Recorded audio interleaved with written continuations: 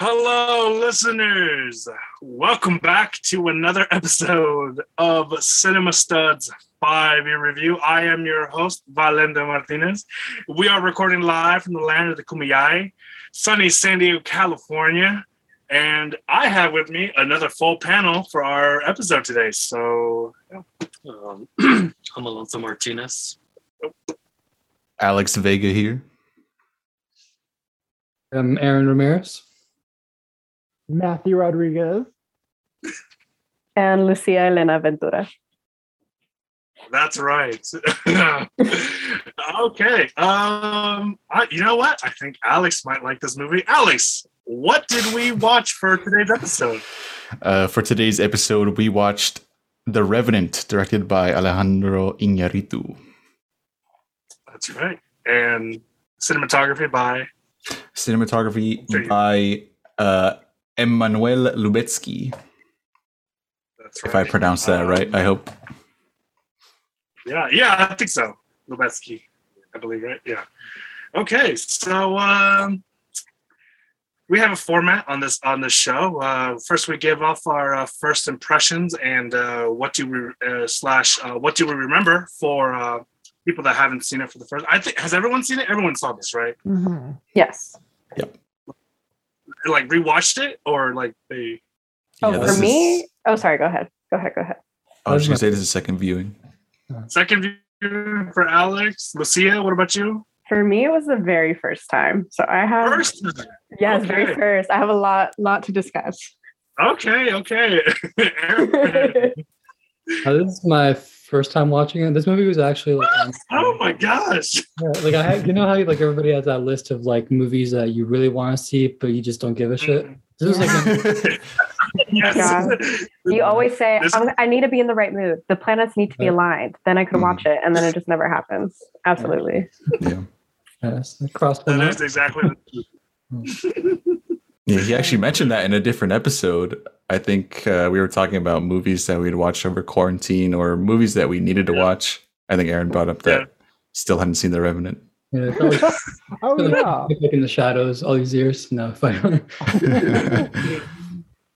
I'm playing the fourth grader this episode that didn't do the book report till last night and is presenting like an outline during this viewing because I saw this movie like 6 years ago and I did not get to re-see it.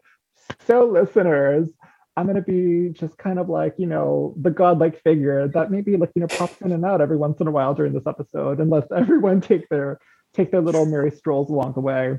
But I'll provide insight when I can and see what I can say if I know what to say. Matt's gonna like say a lot throughout the recording, like, oh, I remember that part. Exactly. Yeah, that'll be the extent of my interest, not interest, but my input in this film. I'll be like, yes, I do remember that clearly. Yes, Tom Hardy. Okay. I remember him naked, of course, absolutely. And me and Alonso, we saw this in the theater opening weekend, and I saw it a few times. I don't know how many times you saw it. A few times. I know I saw 3 times in the theater. 3 times in the theater. Jeez, Louise. I mean, I had the option to watch like Deadpool, but basic as hell. Oh, I see Revenant instead. all right. Okay, Alonso. Hot take already for a Hot review we takes. haven't have out yet. All right. Cool. So, first impressions. Lucia, Aaron, I'm fascinated. Goodness, what did y'all think about this movie that could be said a lot about? To go first, first of all, I loved it, but also I had this film on the radar for quite a second. I told this to Valenta, but I haven't shared this with the group. So I studied animation in college. One of my professors, she was dating the animator who animated the bear in The Revenant. So I was taking one of her classes. I know, very name dropping. I don't mean to say it, but it was just like a funny detail of how this movie is in my radar because she would like gossip like Cheeseman with us. She's like, oh my God, me and my boyfriend, we're going to the Oscar party tonight, but we're going to Oscars. We're going to see like, if he's going to win. And then the next class time we were like, oh my God, we watched it. He didn't win. And she goes, I know. And she's like talking about how mad she is. She's like, oh, we were expecting, I wore my best dress. Like, very like, it was weird outside of my mom. I was like, this is so crazy. Like, I know approximately someone who worked on a film. Like, I don't know, like very weird. So anyways, that was my impression where like, the hype was, oh, the bear fight scene, the bear fight scene. Then I watched this and I'm like, the bear fight scene doesn't come even close to how juicy I found the indigenous character plot to be. Like, I thought that was so interesting. And then like also this detail where you have a white man in these colonial American times who marries an indigenous woman, a Pawnee woman, right? Has a mixed child, and like this whole kind of not really properly addressed, but like these kind of like what is it? This like ethnic conflict where like there's still like, you know, very tense, like, you know, indigenous versus settler kind of conflict, and like how they're like, you know, navigating these lands, and like, you know, I don't know, like I'm probably not explaining it well because my brain is just like going full circuit. But anyway, I thought that was super interesting. And it just like the bear fight paled in comparison to how juicy the plot was overall, that I was like, I don't even care about the bear. Like the bear could be like the most beautifully animated thing. And also kind of went into Uncanny Valley where it's like, is the bear an actual bear? Because like it's starting to look like too computerized, where it's like it's going past believability.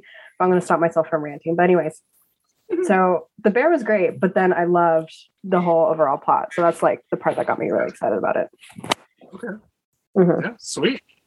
Sounds good. Aaron? I like the movie. I think it's really good. It's in terms of like, I wouldn't rewatch the movie just because it's not like I'm a comedy like chillax kind of guy like recreationally. So it's like I would never rewatch this unless like a group really wanted to see it. But that being said, I think it's objectively really good. It really kind of humbled me because I was like oh, like whatever. I'm such a bitch about like what I complain about. Like this guy like, got mauled by a bear. He like fell off a horse, like off a cliff.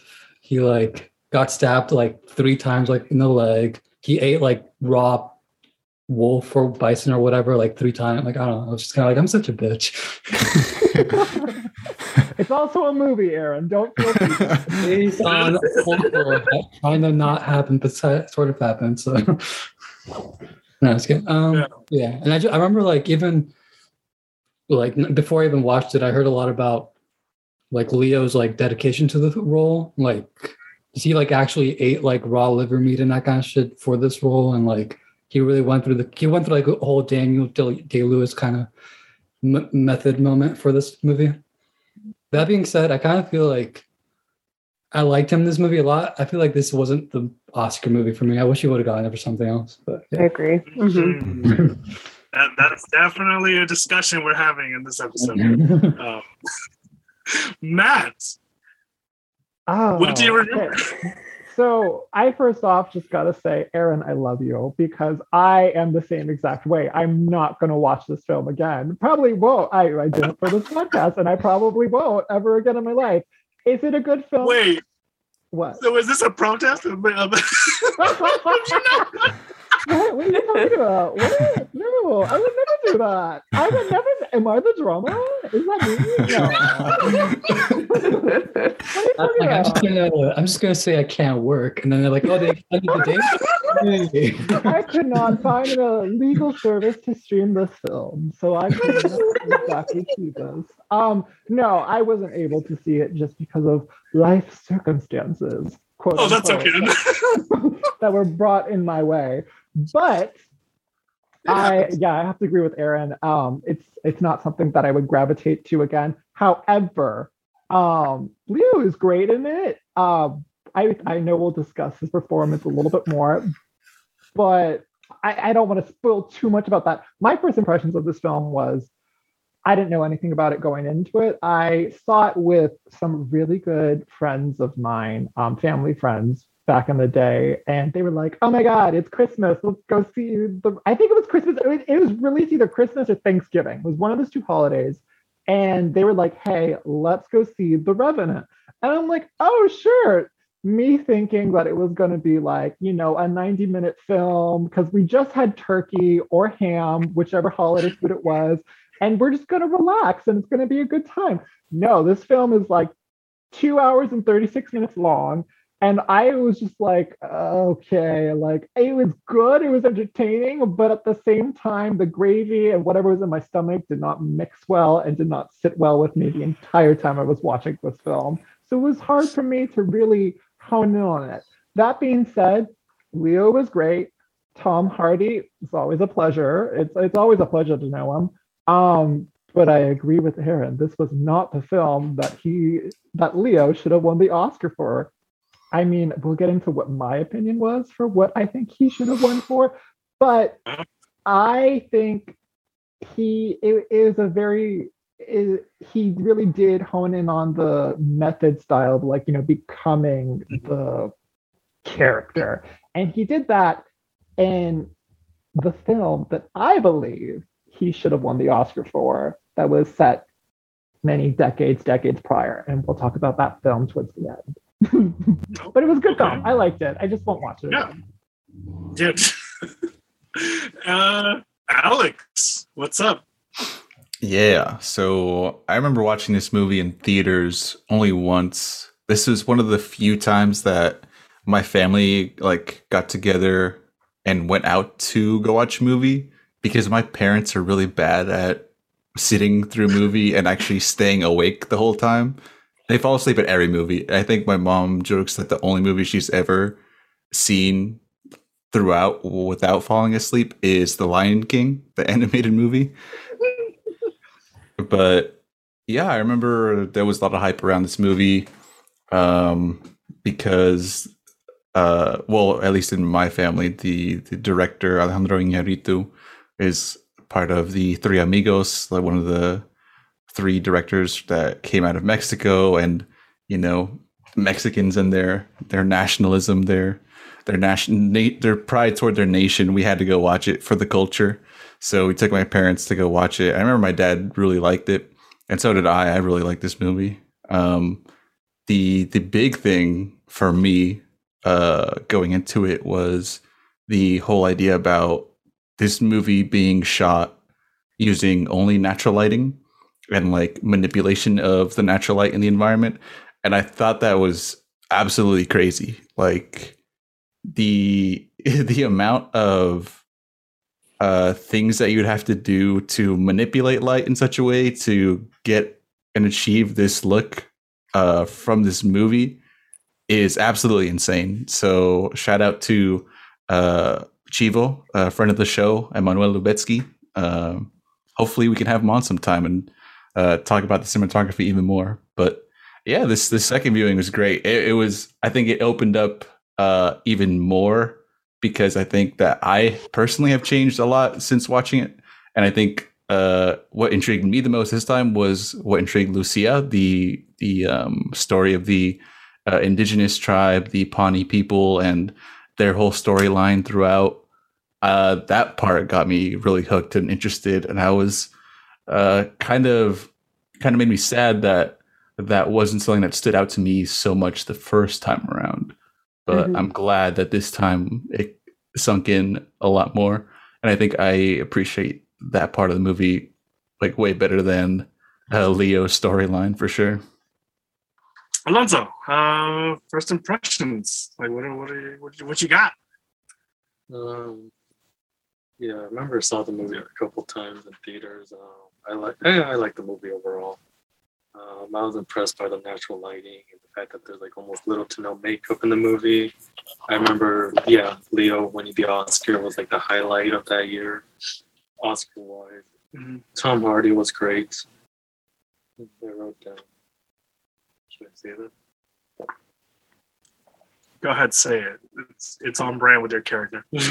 Tom Hardy is amazing, just like he was in Venom. Let's go. No lies detected. Wait, have you seen You're gonna ask him a bunch of Venom questions? Yes, I will. And I remember, which I thought was interesting, was the fact that it was shot on location was that I remember the crew members were complaining that they didn't like it because it was cold, rugged, and nasty. Mm-hmm.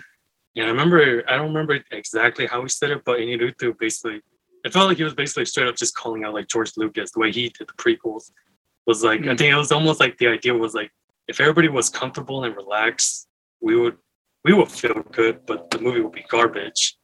And basically it's he's saying like the other way around. The fact that we're shooting this on location, the fact that we're all miserable and we just want to get it over with, kind of gives the movie more like soul to it. Mm-hmm. That's what I remember. Yeah. Okay. Yeah. No, I remember Iñárritu's direction, especially coming off the back end of I think my favorite movie of his so far is Birdman, or The Unexpected Virtue of Ignorance. Is that what it is? Yeah. Yeah, Ignorance. And Chivo cinematography, I thought I was blown away. And Tom Hardy and his accent was interesting, but I loved it. The Native American aspect of this, I also have a name drop. I went to a powwow in Oceanside, and I was talking to some guys like around the year of 2015, and they were some of the extras in the film, and they got flown out from Canada to Argentina, to the tip of Argentina, so that they can finish the movie. Yeah. So Damn. I thought that was really cool. That's super cool. Yeah. I remember loving this film. And then honestly, I have to say what still packs that punch for me from this film is the opening, just the entire opening sequence. The opening scene, and then into the first tracking shot with the colonizers, with the first graders against the natives. Mm-hmm. Yeah, that entire those first 20, I think it's 20 minutes, right? It's like 20 minutes. Those first 20 minutes really, is still like it. I think it's the reason why I love the movie. Same. Like I think in that scene too, you get so many important details about who Glass is and who Fitzgerald is, or like, Leonardo DiCaprio and Tom Hardy respectively, but also that whole sweeping shot where you see the arrows coming, like they're scrambling to get on the boat. You hear Fitzgerald / Tom Hardy on one side being like, grab all the pelts, like we need to save the pelts. And then he was like, get to the boat. And then you have the Arikara, who are the attacking tribe, coming, and you feel like immediately transported. Like you feel like in the water, like you're rushing to the boat and like looking behind you. Like it felt so immersive to me. And like, I agree, like that shot really brought me in, but it was also hard to not like turn off my like film language kind of brain, because I'm like, this was done with a drone, like this is giving me very voyeuristic, and I'm like, no, ignore that, like let's just focus on the story. But yeah, I agree, like that shot was really beautiful, and I think it also established how sweeping the landscape was and also how isolating it is. Like you feel the characters are very like close to each other in proximity, especially when like the Arikara tribe is like hunting down the fur trading company, or like Glass's company, right? As they're trying to move forward, and the Arikara are trying to do whatever they need to do. But also feels very isolating because it's so vast. Like it's not colonized. It's nothing settled, right? You just get like sweeping nature, just like how it was back then. I think that was so breathtaking, and I agree. Like I liked Iñárritu's decision to like really shoot on location and just being like, we're gonna ponerlos las pilas, right? Like we're gonna put the batteries in. We're gonna like toughen up, and we're gonna do it. And I think it really just paid it off, because it really just placed you in there, and I loved it. Yeah. So, Yeah, I mean, anybody else have for the opening sequence, just with Leo and like that, because we do get a sense of his background, right? We get shown it. We don't get told anything about. Honestly, we don't get told a whole lot about his life. There's like 3 different instances of like short dialogue. Yeah, there's like a short sequence before, right? That kind of not really describes, but just kind of is a series of images of Glass and his wife and their son, and then there's a burning village, and it kind of just starts from there, right? If I'm remembering that correctly. So yeah, it's a great way to kind of begin the story without slapping a bunch of exposition in your face or scrolling text or whatever. I thought that decision, and the decision throughout the movie to give you hints of Glass's background or just character details through like visions of the past and flashbacks was done really well. So I think that is something that filmmakers should be using a lot more, rather than the scrolling text or narrative intros or reading exposition. I think that was done masterfully. I know for myself, I love historical pieces, historical dramas. I love that. I know Alonso loves the snow. I also love Tom Hardy, Leo. I don't know. I feel like this movie and Iñárritu and Chivo are behind the camera. There's just a lot of things already like pushing me to like in favor of the film. I don't know about you guys so far. I mean, expanding on you guys are talking about the background of the character. I feel like I'm going to have to watch it twice if I ever want to like really appreciate, kind of like how Alex said, like he didn't really fully appreciate the tribal kind of background as much until the second viewing.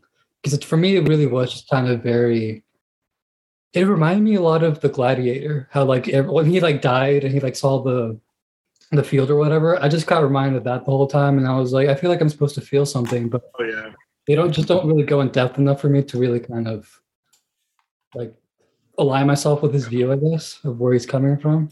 I did love the Native American representation in terms of at least trying to add it, though. Like, I kind of wish that there was a more, like, I like the character that like he shared like the bison with, like during like the Cold Fire or whatever. That was my favorite character native wise. Before that, I was like, I feel like they aren't really going for like a good solid character with them until he came. Yeah. Mm-hmm. Mm-hmm. Yeah. Matt. First off, I just want to say, Aaron, if you ever want to watch this film ever again, you can always DM me and just send it to my. We'll have a couple glasses of sherry and just see where the night takes us. However you want to take that. I'm just playing. Matt will be free on Saturday night. Saturday night, Matt is free. Did I mention that Matt is free on Saturday night? I'm just playing. But yeah, since you ever want to watch the film again, just hit me up. We'll suffer through it together. Or enjoy it. Who knows? But anyway, you know what? My mind is a blank right now on what I can say about this film, except snow, Leonardo DiCaprio, Tom Hardy, and Leo's son that doesn't speak that much. And that's what I know that I saw in this film. Oh, and a bear, a big grizzly bear. Oh, that's great. Alrighty. But yeah, okay, so let's talk about the man of the hour, DiCaprio. Ooh. Yeah. First of all, it's his winning Oscar for acting. It's very telling. It's considering the fact that he has very little dialogue, so it's the most acting he's ever done on screen, technically, kind of, because he has no dialogue. How did you guys feel about him leading this? I feel like there is a cultural bias in Hollywood where we all want to see Leonardo DiCaprio succeed because he just has that how do you describe it? That persona of a leading man in Hollywood, and we all know that Leo is a great actor. He's been in a bunch of great movies, and the fact that he has gone so long without winning an Oscar, this movie was kind of like, just give it to him already. Like we wanted to see him get it, and like it was way past due. But I don't know, because while I love his performance, I think it's great. I don't think it's his best one.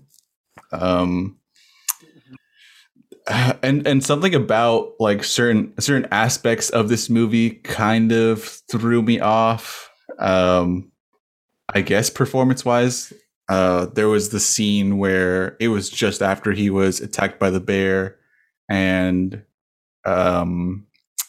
what's his name, Fitzgerald, was pretty much getting ready to take him out and leave him behind, there was like this whole like grunty, low, raspy voice of his, which was understandable because I mean he like just got cut up by a bear, but like 24 hours later, like his voice is fine. It was probably not like a Leo problem, but just narratively it was kind of off-putting, and I don't know, the voice gets to me, like the raspy voice in the middle of him like not even being able to like get a single word out that like was coherent was a little off-putting, especially when like 24 hours later he was like fine and able to speak again. So I don't know. I liked it overall though. I think his performance was great, but there's like certain aspects where I wasn't totally on board.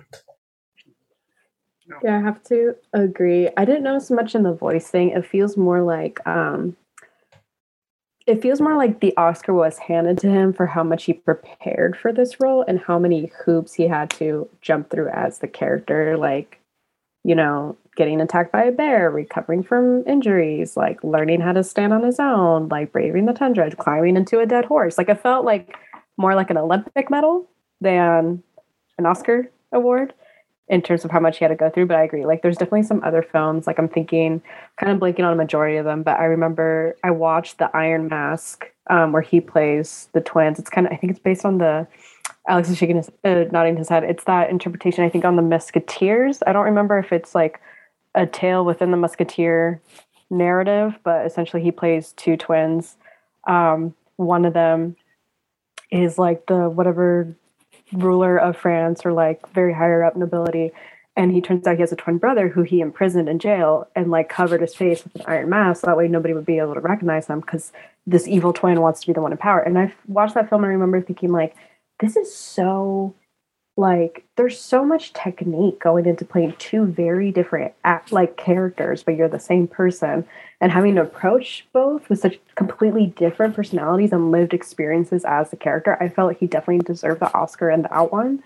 But also just feels kind of like, what were they trying to like make him prove by like putting off this Oscar? What is it like?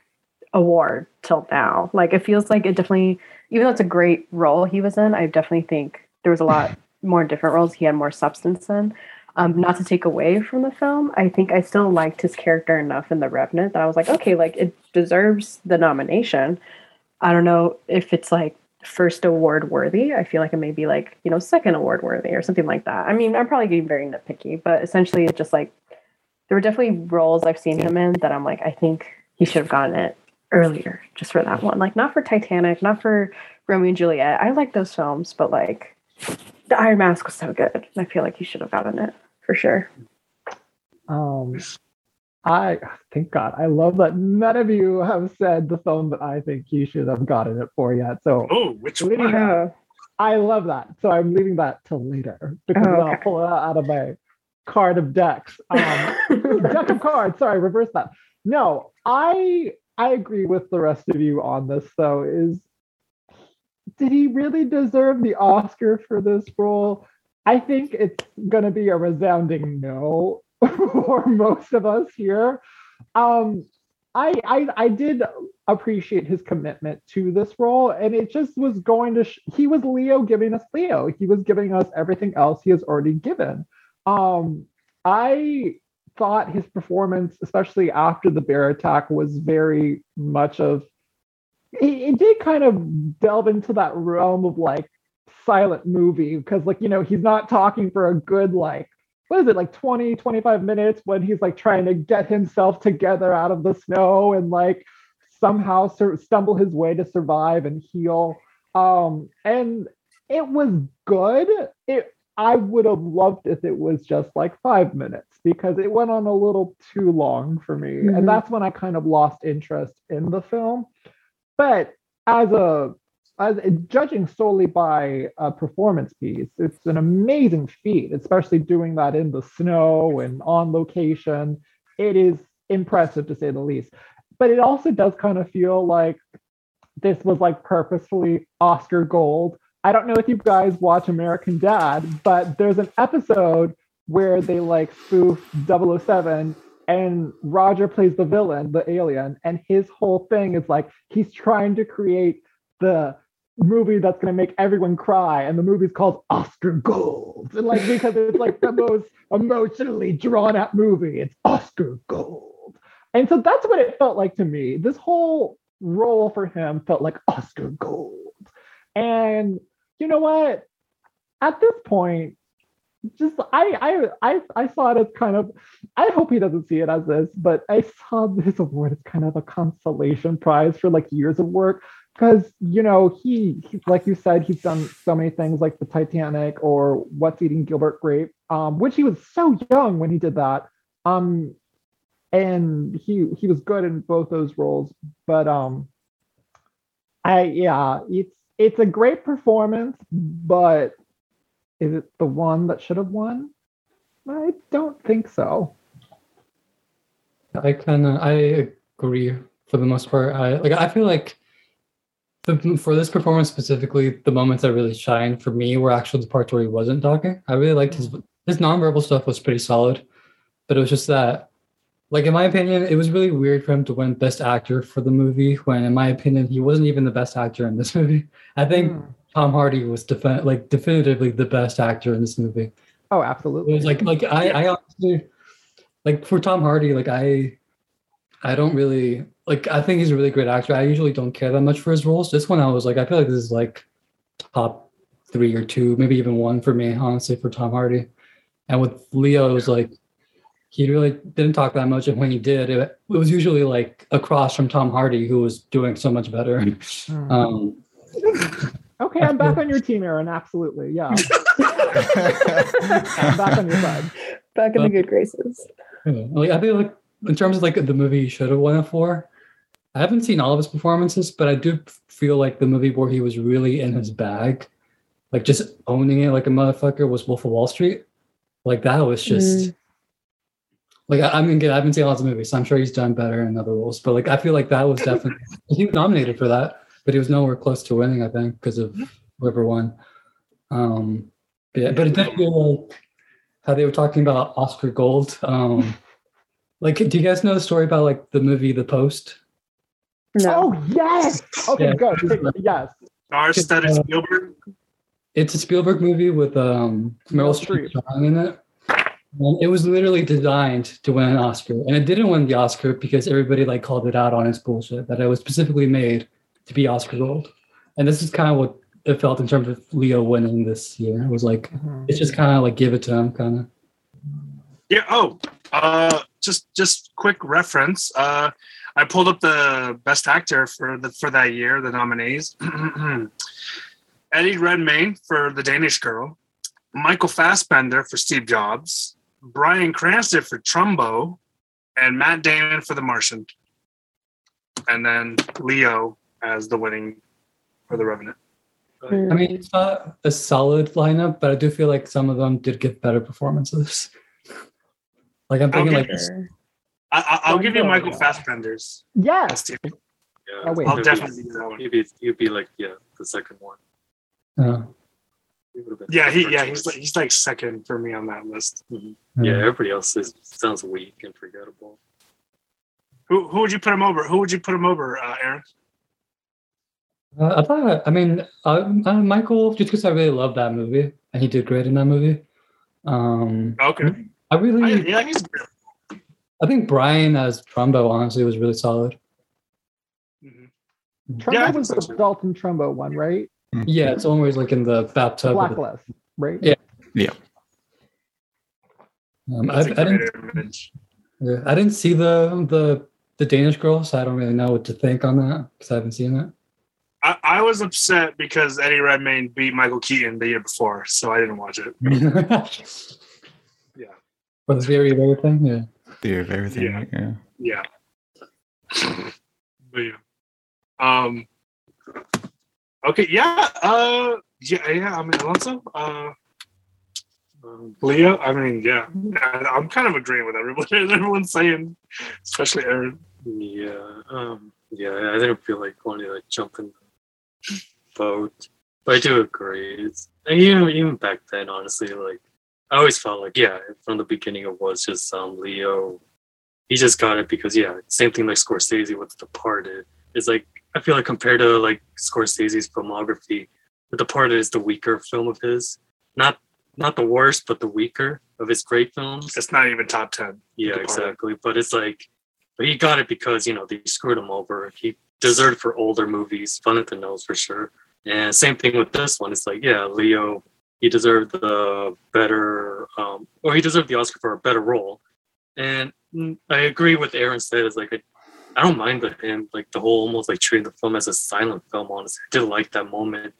Just like seeing Leo's physical face, just seeing him like express his emotions, without telling us, just again, almost like the beginning of the film, like you guys described, they don't show, don't tell. I like when movies do that, period. And I that is like the main thing I liked about Leo's performance in the movie, and that's why I would suggest, or why I think he kind of did deserve the Oscar at the same time. Because I do think he kind of, without telling us, he does literally show us like how good of an actor he can be. Even though, like, again, I do think it's a great role. I don't think it's the best one ever. Yeah, we have some indigenous actor. Oh, shoot, we even have a Frenchman, Toussaint. Well, I have no idea who that actor is. Me neither. But yeah, because he gets what he's coming to. That filthy French in the film. Oh, you know who I forgot was in this movie? Was the guy who was in Ex Machina? Oh, yes, Donald Gleason. Yes. How do you pronounce his first name? I think it's just Donald, honestly, just spelled in the Irish way. Oh, Dommel? I say Dommel. Dommel? Yeah. I Yeah. heard Dommel. Right, it sounds like Donald. Mm-hmm. Yeah, I totally forgot that he was in this movie. He felt a little bit out of place in the beginning, not gonna lie. Like the actor didn't fit the person I would imagine would be in that role. But I think like after they land and they get back to camp, I think he just like randomly just felt a lot more seamless as like someone who's more of like a behind the desk kind of guy. And I was like, oh wow, like that was like a really interesting role. That I had completely forgot, or maybe didn't even know who he was at the time when I first watched it.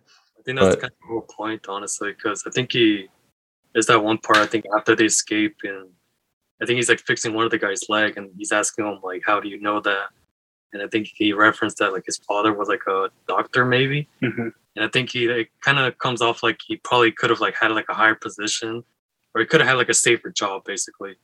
But at least to me, it came off like he purposely chose to be involved in that kind of business. Mm-hmm. So I felt like the way you described it, I think it's kind of perfect because that might have been the point, honestly.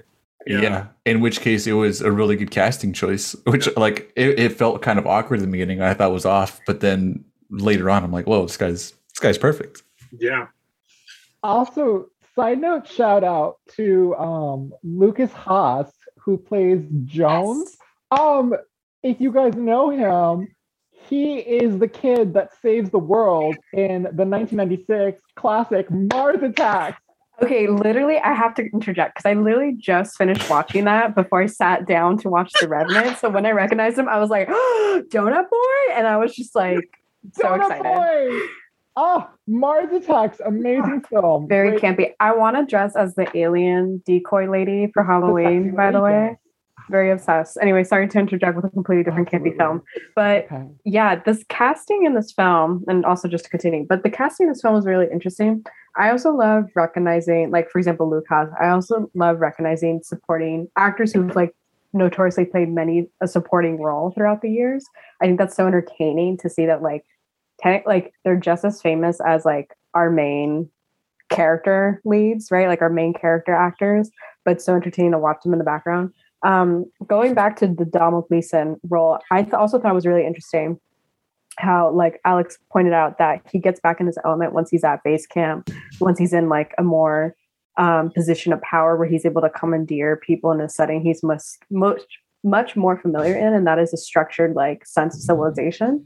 Whereas like when he's in the wilderness, he's just kind of like, fuck, like I don't know what I'm doing here. Like I gotta trust Fitzgerald and Hugh Glass. And Hugh Glass, most of all, like at first you feel like, okay, he's team Hugh because like he knows that Hugh knows the best, but then he starts kind of getting swayed by Fitzgerald's kind of sense of like, oh my god, we need to save the pelts. But at the same time, Domhnall's like, no, we have to like do what's good for the company. And Domhnall's just like, I mean, Fitzgerald's just kind of like, you're not getting it. We're losing money, and you hired me so that we wouldn't lose money. But anyway, that's a whole thing. But like, yeah, I thought his role and his method acting in this was also really interesting too, and how that kind of also translates a little bit later on to the later conflict of the story. I don't know if we're going to get to that part just yet, but I also thought it was interesting how that kind of comfortability going back to like a more structured environment, how that translates later on in the camp and like the later half of the movie as well. Yeah, I agree for when we're talking about Domhnall Gleeson. I didn't like him at all until we saw him like in the campsite. Like the first like scene where they were being attacked, I was like, I just don't like his acting. Like I don't know his name. I recognized him from The Force Awakens. So I just called him the redhead from The Force Awakens. Oh yeah, he is in Star Wars, huh? But yeah, I actually hated his performance up until that third act. I was like, okay, he's in his own now. But you hated him? Yeah, because it was like he just wasn't fitting the situation. It was like they're being under attack and he's like being really reserved. I was like, even if you're not in control, you should have some level of like letting go of emotions. Like he's just kind of like A to B. And I hated it until the third act. And I was like, he's doing really great now. But yeah, but I did love Will Poulter. He's the kid who helped Fitzgerald. He did really great, I think, in his role. And it's really cool to see him like he always gets like these like supporting roles that are like usually when people get like supporting roles, they kind of try to like aim for higher roles as they keep going. But he's just like in his bag with like these like supporting roles in movies. So this was another good one for me. Matt, what do you remember from Domhnall and Will Poulter? From Domhnall Gleeson, I remember that he was in Harry Potter 7, The Deathly Hallows. Was it The Deathly Hallows or was it The Half-Blood Prince? And now I'm second guessing myself. He was in Harry Potter. Yeah, he's a Weasley. He was in The Deathly Hallows. There we go. Yeah. Yes, I was right. He's a Weasley? Yeah, he's a Weasley. Wait, he like, is he a brother or who is he? Yeah, he plays the older brother, Weasley with the scars because he's trained dragons. He's the one that was the trained dragons, right? That one. Yes. Yeah, him. That's him. Crazy. Recast? Is that the one? I don't think it's recast. He ends up staying for like the last 3 films, right? I feel like he like. Yeah. He was also in that Rachel McAdams rom-com About Time. Oh, About Time. Yes, that's a great one. So very different movie landscape for him. So good on him for being able to career diversify. Very appreciative of his ability to do that. But I was just gonna ask cinematography, because honestly, this movie feels like a photograph the movie to me. I'll be back. Yeah, there's a lot to talk about there. Obviously, we were talking about the DP earlier. Chivo has worked with Iñárritu and a lot of other prominent directors. I don't know. He's like, to me, he's like the probably second most prominent director of photography, right behind Roger Deakins. So I think I just expect that anything he touches is going to be gold. Like, and this movie is just like another shining example.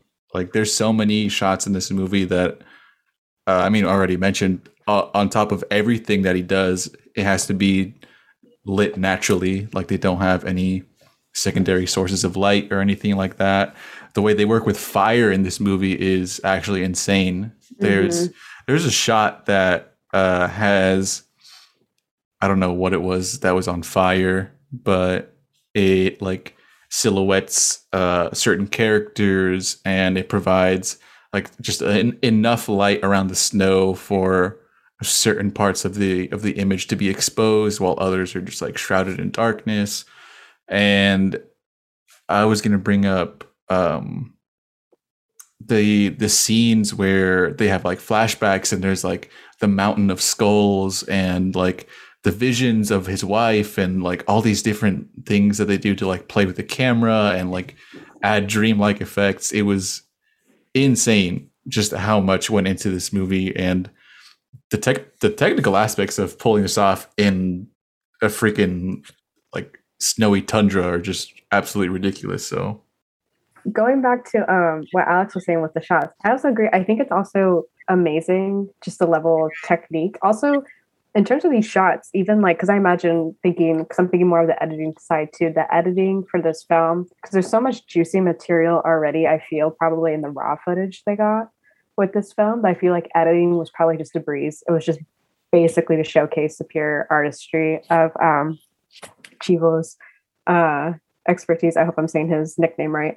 But also, like, I feel like the color correcting for this film, amazing, especially with that kind of play of shadow and light with the fire and on top of snow as well. Like, they really popped these like cool toned snow scenes, especially at night, with like the rich, like bright white, red whites of the fire, and that kind of how it almost felt like it was playing with this the fine boundary between reality and vision, especially when we keep going into those flashbacks where he's remembering of like when his local Pawnee village was completely massacred, when his wife was massacred, everything, and how you have these very like cloudy, hazy, almost like neutral earth toned palette going on, and then juxtaposed with like the rich saturatedness, and then the warmth and cool of like the reality was really rich and nice to see.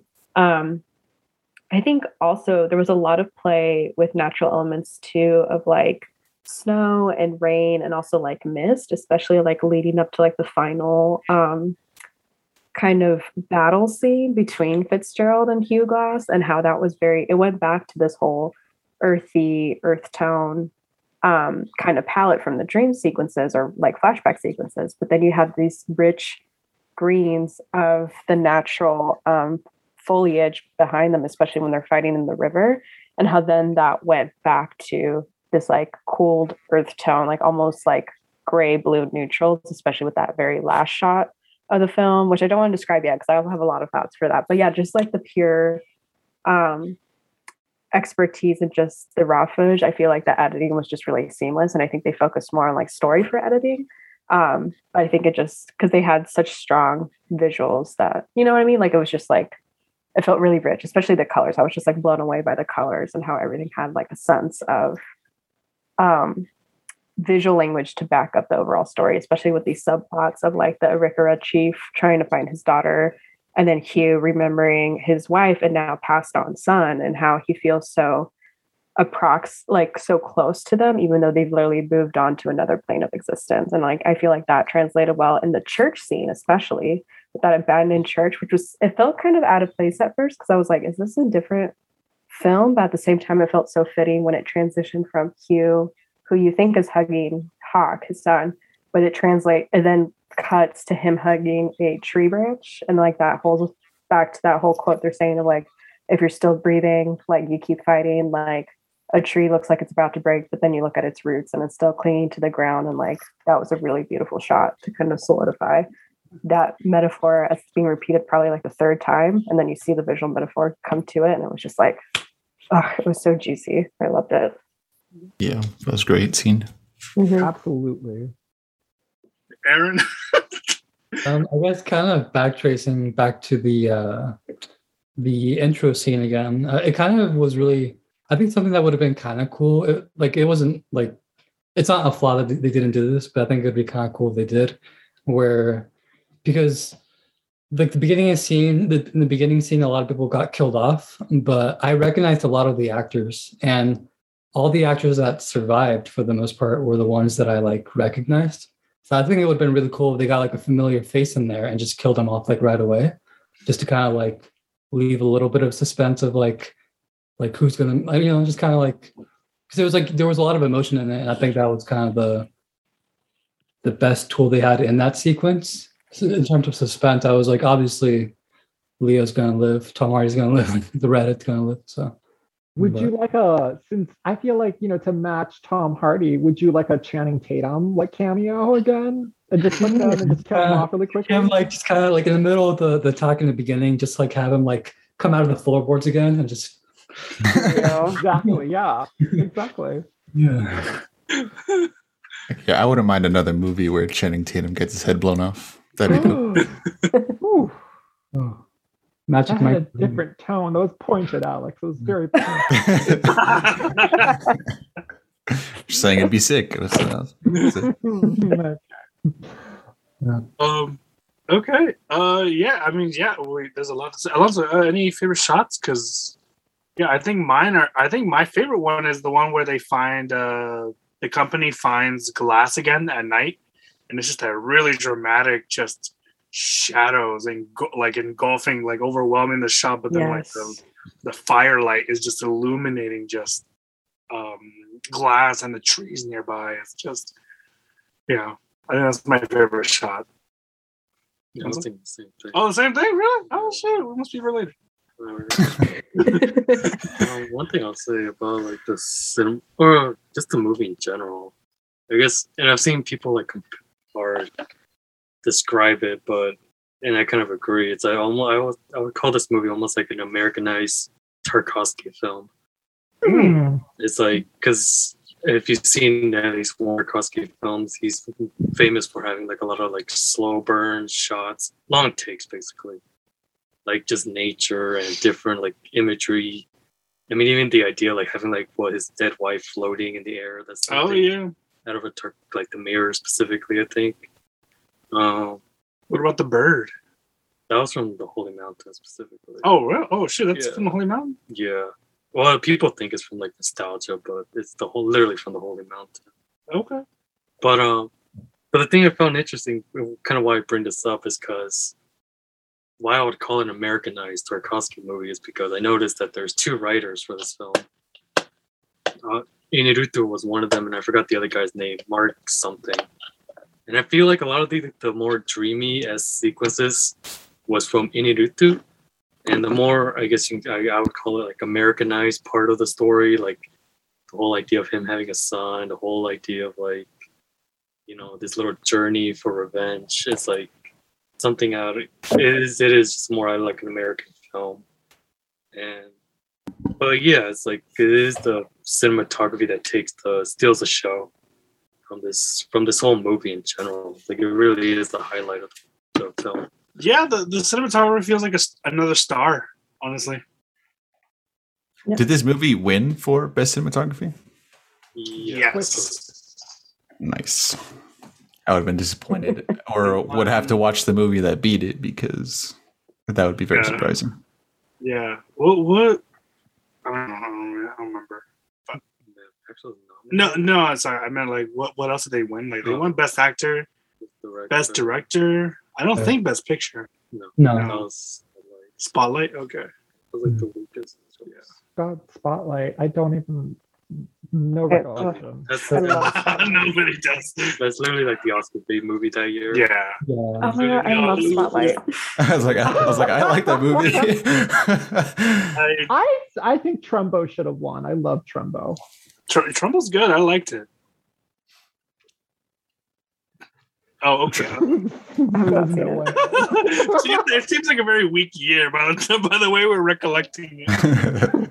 Well, You know what? But see, and that just goes to show, all the guns were in the Revenant's, like it was on the Revenant's hands. It was in Leo's hands. Like this was it. Like all the stars were aligned for him to get the Oscar, because basically from what everyone else is saying is that every other movie sucked except The Revenant was pretty good.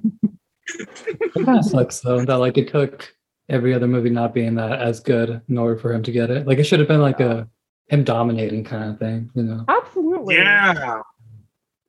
Because I'm looking back at the list and I'm like, I don't know. Yeah, I can't really argue with this. So. Alrighty. I think one of my favorite moments, like just a random little moment, is when Leo finally drinks water from the river. Oh my God. That I remember. You did? Okay. Literally watching his like crusty, white ass, chapped ass lips. It's like, usually I'm not like someone who's really grossed out by body stuff, but when it comes to film, because they really like, go as close as possible so you get their full effect, especially with those effects, makeups and everything. Oh my God, I was like, please drink water. Like, your throat is hurting my throat. And then when he's like, what frustrated me is that there were some scenes before he takes a sip of water, he has the freaking metal canteen with the spiral that Will Poulter gives him, just like, literally being thrashed about as he's like struggling with the makeshift cane. And I'm like, just drink water. Like, I was ready to like bust my laptop. It's frustrating me. But yes, when he drank water, I was like, thank God. When was that scene? Why do I not remember when he finally drinks water? It's because his like throat is fucked up, so he like drinks it and then like chucks it back out. Oh, okay. I remember that. Is that the scene that we're talking about? Yeah. Where he like, tries to take a sip and then like. Yeah. Also, can we talk about how? Because I think about this, like, so the scene where he puts gunpowder down the throat wound. Yeah. So that scene. Yeah. It's all together. Oh my God. I was like, I was trying to. I'm even like physically reacting to how like scared I was just watching him try to ignite the gunpowder in his throat to try. And I realized to cauterize the wounds, that way he'd be able to drink and breathe. I was thinking like, oh my God, I would have not survived if I was like in 1800s, rural, whatever, ancient times with like medical stuff. I would just be like, I'm just gone. I'm just dead. Like, I would not, like, I would not be able to do anything for myself medically if it came down to that. But yeah. Yeah, that's why when Aaron stated his how he would be in this kind of world, I was like, mood. Yeah. Yeah, when he was like trying to escape I think it was like natives attacking him, and his horse like flew off a cliff. I was like, this guy can't get a break. Like, yeah, finally, like, big, he's finally like getting a sense of the survival tactics, and your fucking horse just falls off a cliff. Yeah. You know what? Exactly. I'm sorry. No, I was just gonna say he just got that horse. Yeah. Right. But see, like, doesn't that scream Oscar Gold to you guys? Like, that just screams Oscar Gold. Like, it's just like, it's a little too much for me. That's what I'm saying. It screams Olympic. It screams, I've done more physical prowess, not to discredit Olympians and athletes worldwide. If you're listening, if you're a film nerd and an athlete, I'm so sorry.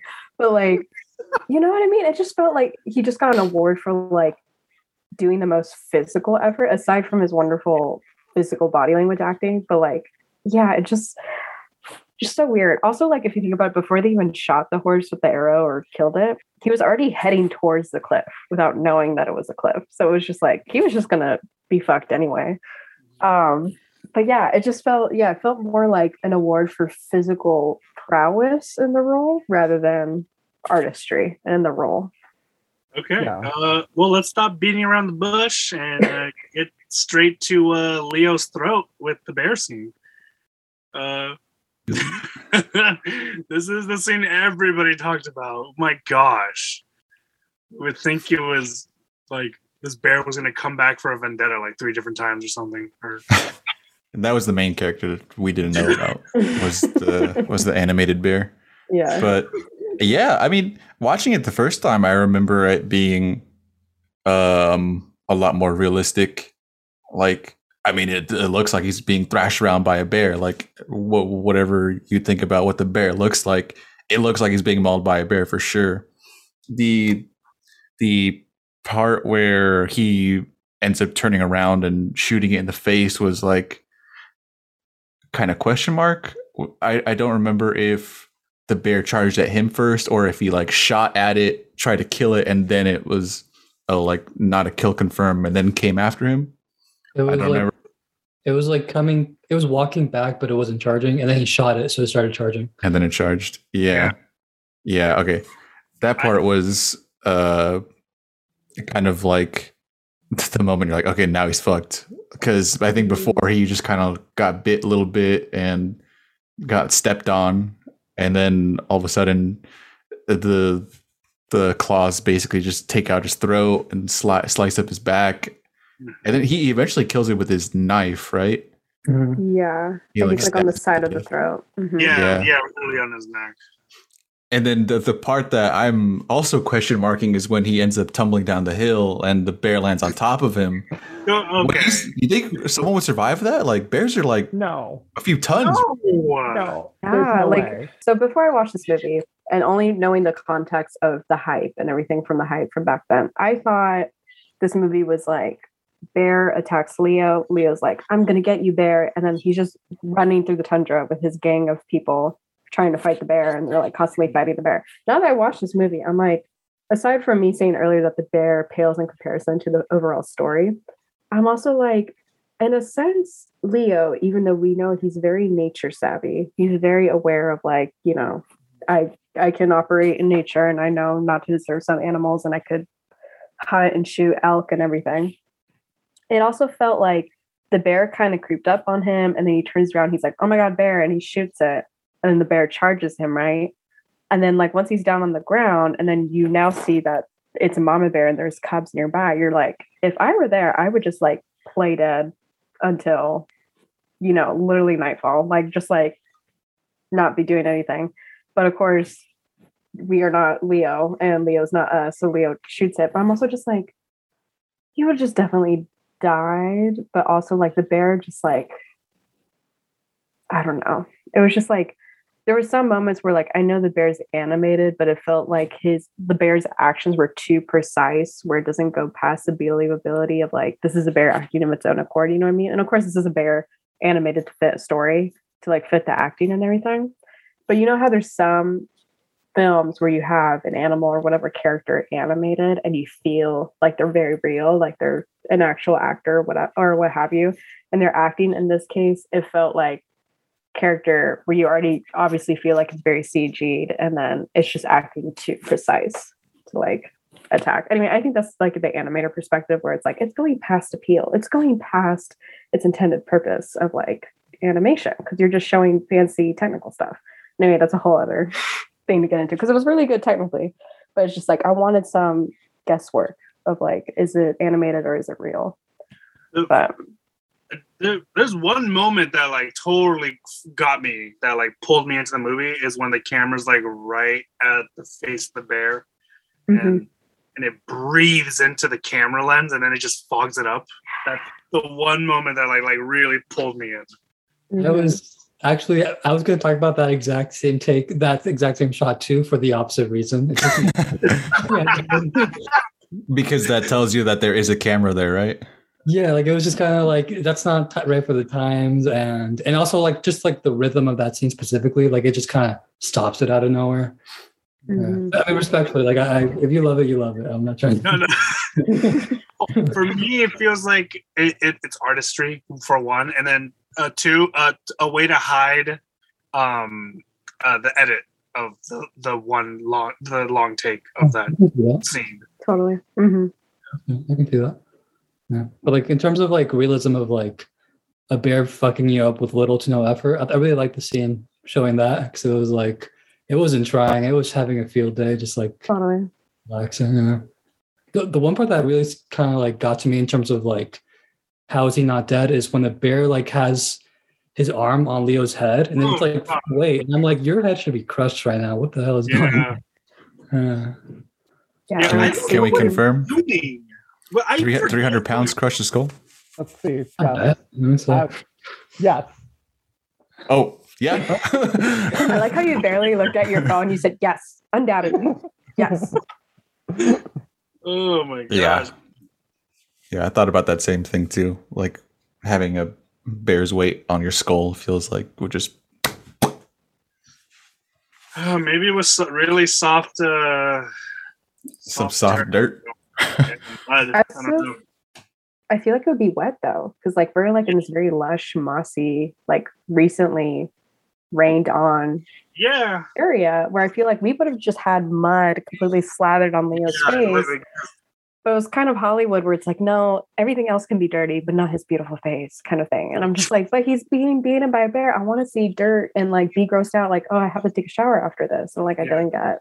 You know that was in his contract. You know. I know. He had to be pretty boy. I know. Like, my face on that side can be not be dirty. I He's don't like, care. I'll do everything else. I'll even like make myself throw up from eating raw liver, but get my face dirty, no deal. He's the golden Funny. boy. Mhm. Yeah. It'd be funny if there was like a scene where like his face got dirty and you just see like the assistant run in real quick and just wipe it and I mean, if he messes up that face, there goes his movie career. For real. Got to protect his assets. Alonso, do you want to fill them in on the historical, Yeah. like the parts that are based on the true story, Yeah, so loosely? the whole movie is supposed to be like based on like call like what is it, tall tale type things. So the whole point is that so it's supposed to be based off some guy who did get attacked by an actual bear, and he survived. The big difference was that one, he was going revenge against Fitzgerald, not because of he killed his son. Apparently, he didn't even have a kid. Apparently, it was literally just because of his gun. Why he went after him. And the funny part was that he didn't even get to kill Fitzgerald in real life, or the urban legend says. He actually forgave him at the end of the journey. That's But no apparently- fun. Apparently everything, the bear attack is the only actual thing, so-called, that happened. that would have been a hell of a plot twist though at the end. Right?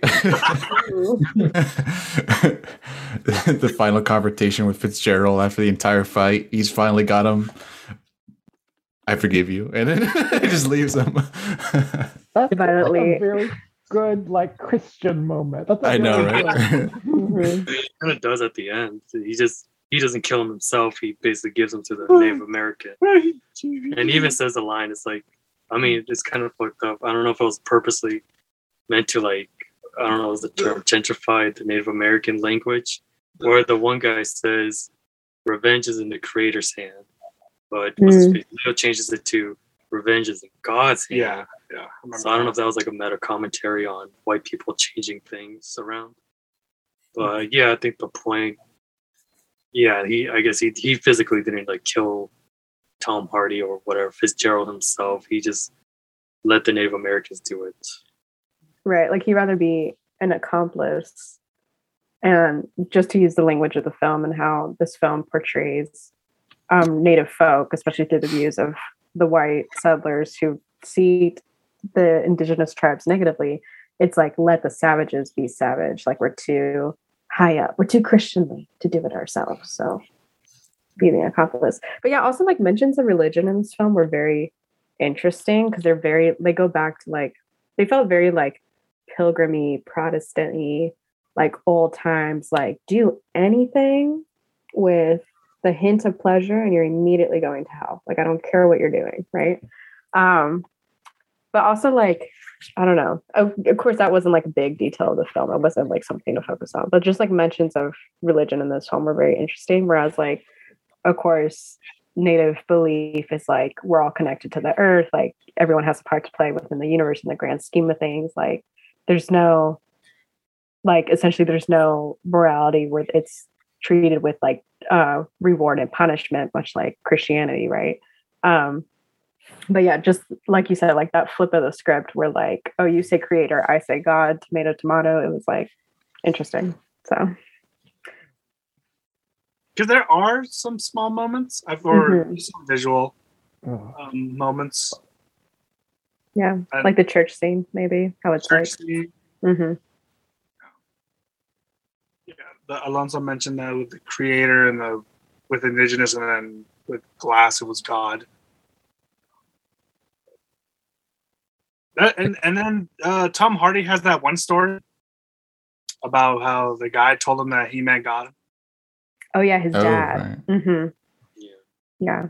Also, like, I really liked Tom Hardy's character in juxtaposition or in contrast / juxtaposition with Glasses, where you already get the feeling of what they hold dear, or they value the most. Just in the beginning, scene where they're being under attack by the Arikara, that Tom Hardy's like, save the pelts, grab as many pelts as you can. Like, we have to save these pelts, then get on the boat. Whereas Glass is like, no, get on the boat now. Like, we got to go. So Tom Hardy from the get-go is a capitalist slut for the fur trading company. He's like, I'm trying to earn my money. I'm trying to retire to Texas. I'm trying to like, have my little patch of grass and just like settle. And Glass, we don't really see his motives for why he works at the company. He just works there, but he definitely has more priorities of like, I value life over product. And Tom Hardy's character throughout this whole thing has always been like, well, I want to get paid. I want to make sure I get paid. Like, I'll do this if I get paid. Like with that whole arrangement where Donald Gleason's like, okay, we can't bring Glass up this uphill trail to the base. So who's going to stay back? And when Fitzgerald's like volunteering, like, oh, I'll stay with them. I'll like go. I was like, nope, dude, never put me in a situation where I have to be with a Fitzgerald and I'm injured. Like I immediately, no, like any Fitzgerald kind of character, I'm outie. Like it was definitely like, it turned from like premonition of a Lord of the Flies kind of feeling to like, oh my God, like Tom Hardy, like does not come to make friends. But yeah, it even feels like that near the end too, where he runs away from the base, especially when like Glass is coming close and Glass is dead set on revenge. He's already come back from the dead, basically. He has nothing to lose because he already lost everything. He lost life, essentially, right? Like he lost his son. Whereas Fitzgerald has what's to lose because he already stole the safe. He's already trying to make it out of there. And even in the final scene, it was like interesting because like Fitzgerald doesn't fucking care about the fact that he killed Hawk, right? Whereas like literally that's the one surviving thought that's been surviving or that has kept Leo surviving this whole time, right? Like find Fitzgerald, let everyone know he killed my son, like my last blood family on this earth, and like make him pay. And then at the end, it's like the Glass is still like high above where he won't necessarily kill a man himself, even though we've seen him like injure others, right? And then like he gives them to the Rikara to kill off. So just very interesting like perspectives and how they like come together. Even in the final fight scene, what did y'all think of the final fight scene? I have many thoughts, but I don't want to talk over. So who? I'm thankful that's where I was leading towards. Okay, cool. I remember. I still love it, even though it feels a lot shorter than I remembered. You guys, it gets really bloody. Yeah, it kind of all begins with Donald Gleason's character coming back to camp after they find Glass, right? And it's kind of just like, where's Fitzgerald? Where's Fitzgerald? And he has to like threaten someone's life and be like, I know you're lying to me. Like, tell me where he went. And apparently he's like off to Texas, or he went to Texas. And if I remember correctly, I think in that same moment, him and Glass leave to find him. And it's kind of just them trekking to go find him, end up splitting up. And that's when Gleason gets taken out by Fitzgerald. And it's just Glass by himself yet again against Fitzgerald. So it was kind of like, it was a nice little setup. He wasn't going to go out there alone, but he ends up getting taken out and left on his own. And it's kind of like the perfect setup for a final confrontation between Glass and Fitzgerald. So I thought the setup was really good. If anyone wants to take it from there. Mm-hmm. It reminded me very much of like a spaghetti western, kind of like it was very much like remove all complexities of the story and just make it bare bones. Like we're out here in the wilderness and we're going to kill each other, kind of. Even the cinematography was a bit western, spaghetti western-esque. The one thing that I kind of, in terms of like a plot hole, I guess, like a small one, is Leo. Yeah, Leo just like, I forgot his name, so I'm just gonna say, what's the Star Wars guy's name?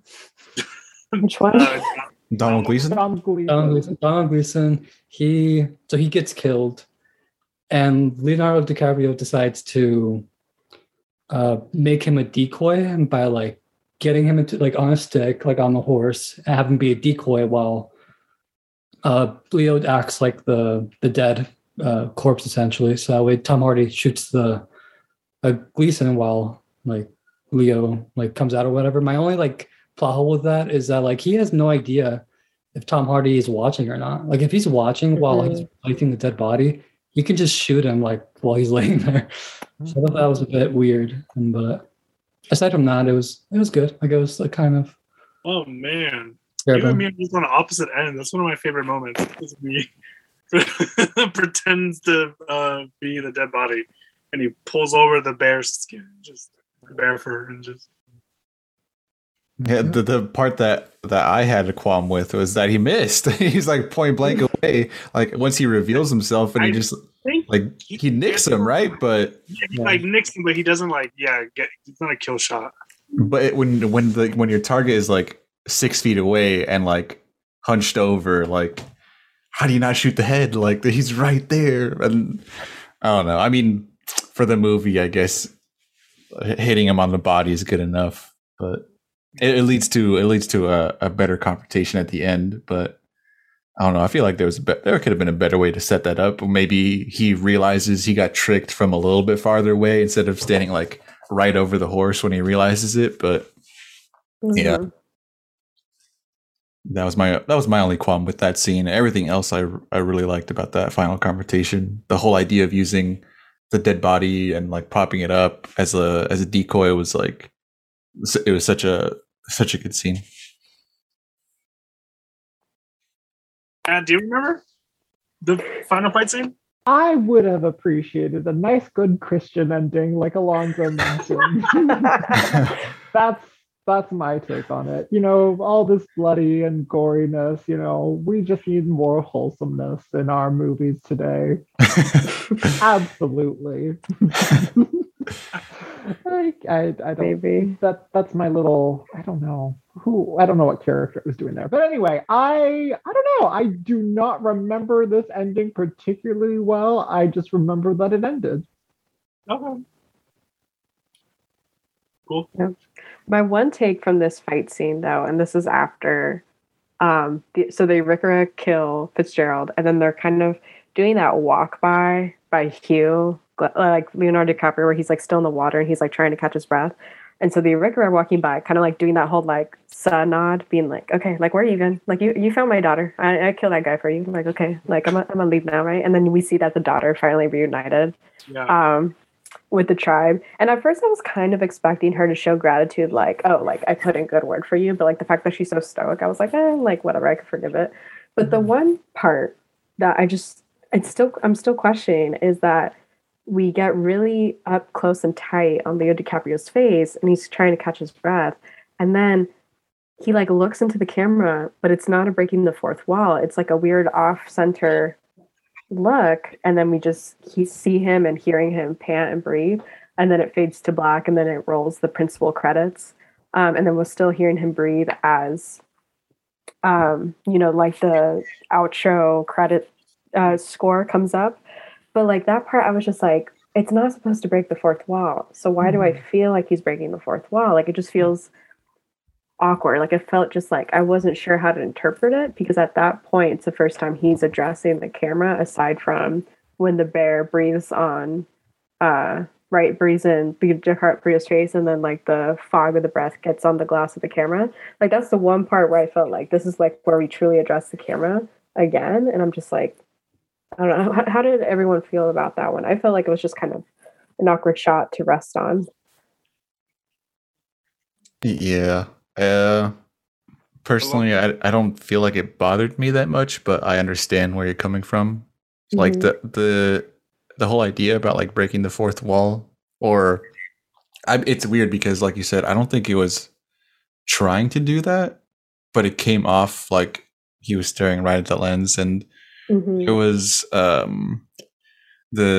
it brings me back to a movie that we watched, The Lobster, where it kind of like ends with the main character looking into the mirror and it's kind of like a will he won't he kind of situation, and it kind of cuts off before you find out what he does, and I took that as like trying to like ask the audience a question. It's like if you were in their shoes, would you or wouldn't you?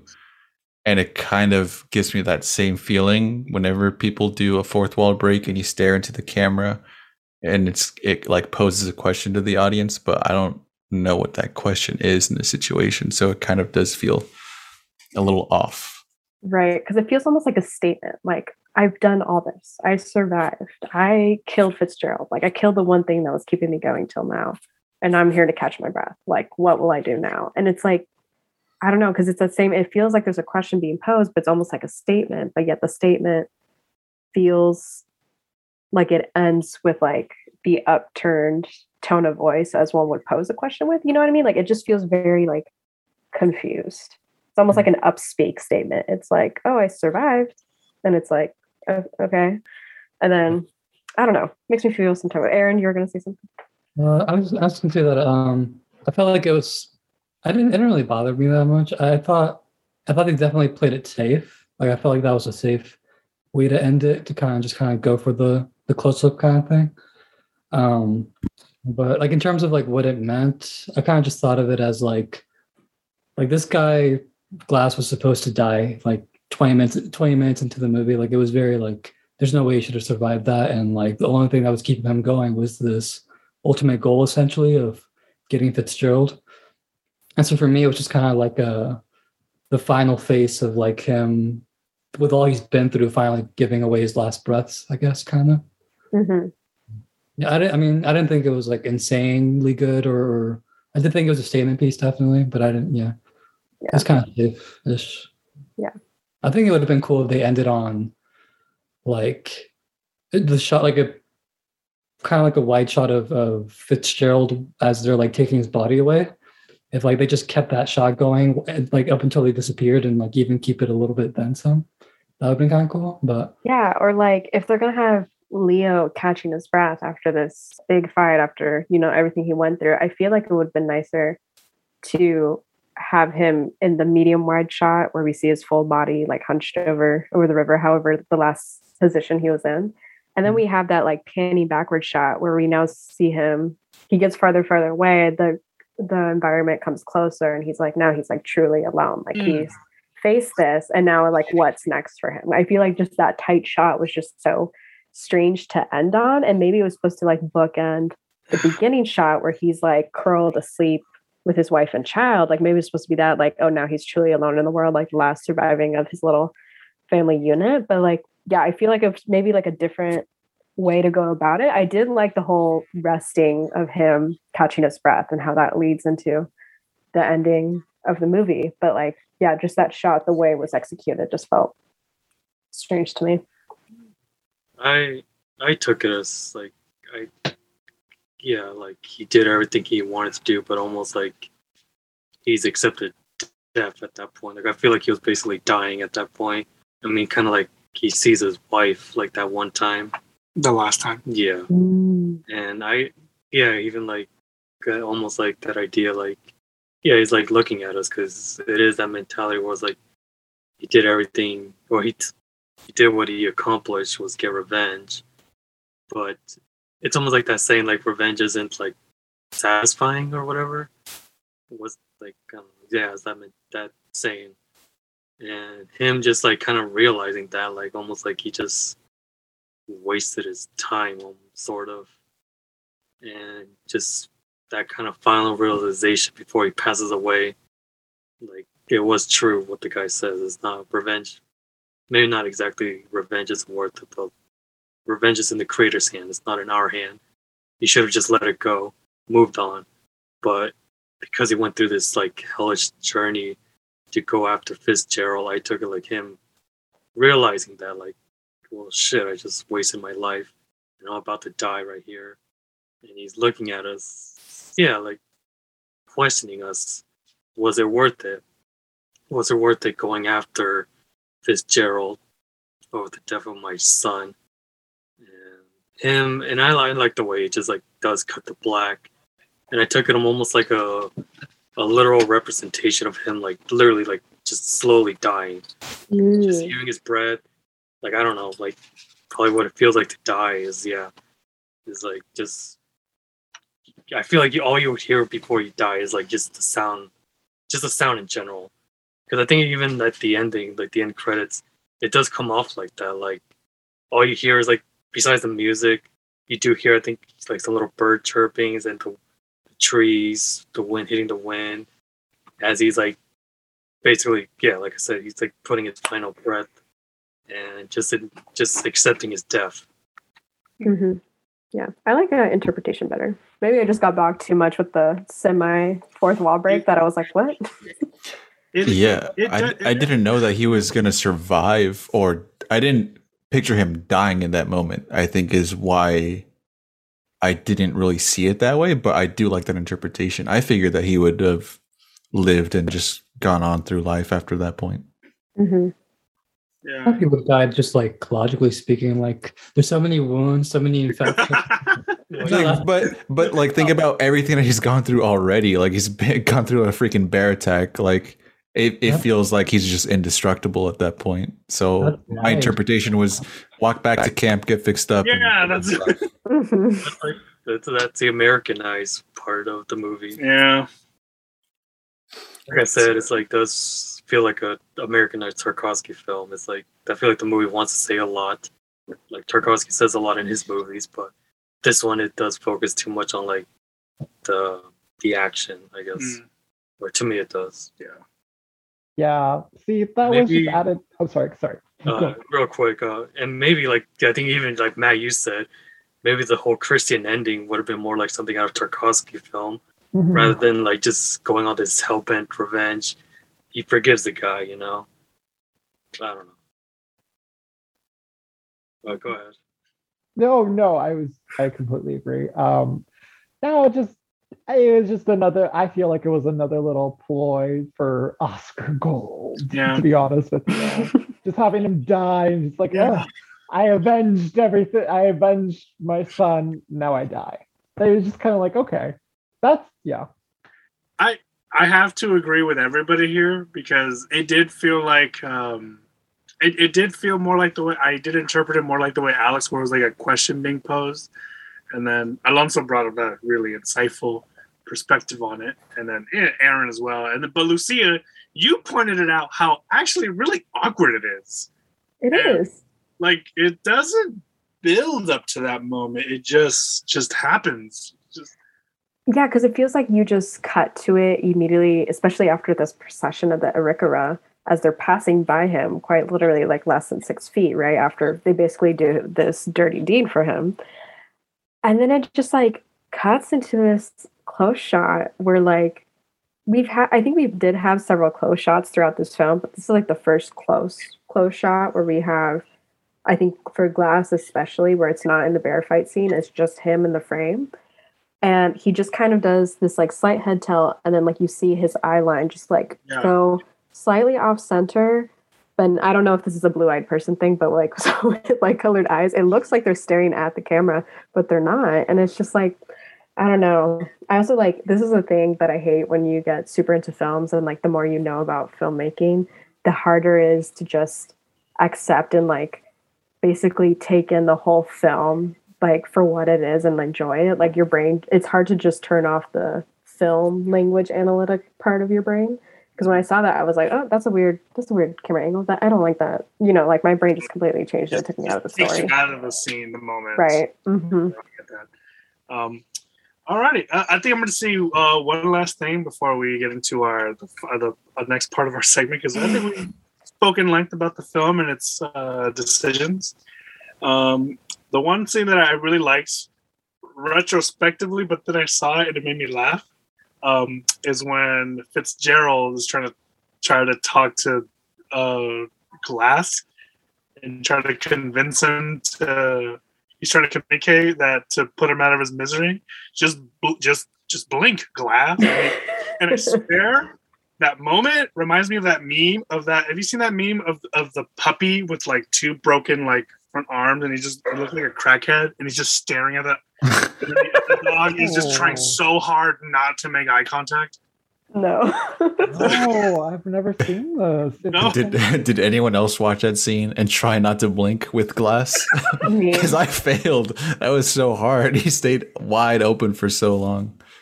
It was also like a very openly interpretive scene, because here you have Fitzgerald like, just fucking blink, like let me do this for you. It also felt like he was kind of channeling his character from Peaky Blinders a little bit in that confrontation. I don't know if it was just me, because I really loved him in Peaky Blinders. So I was just like, is this how you know, whatever.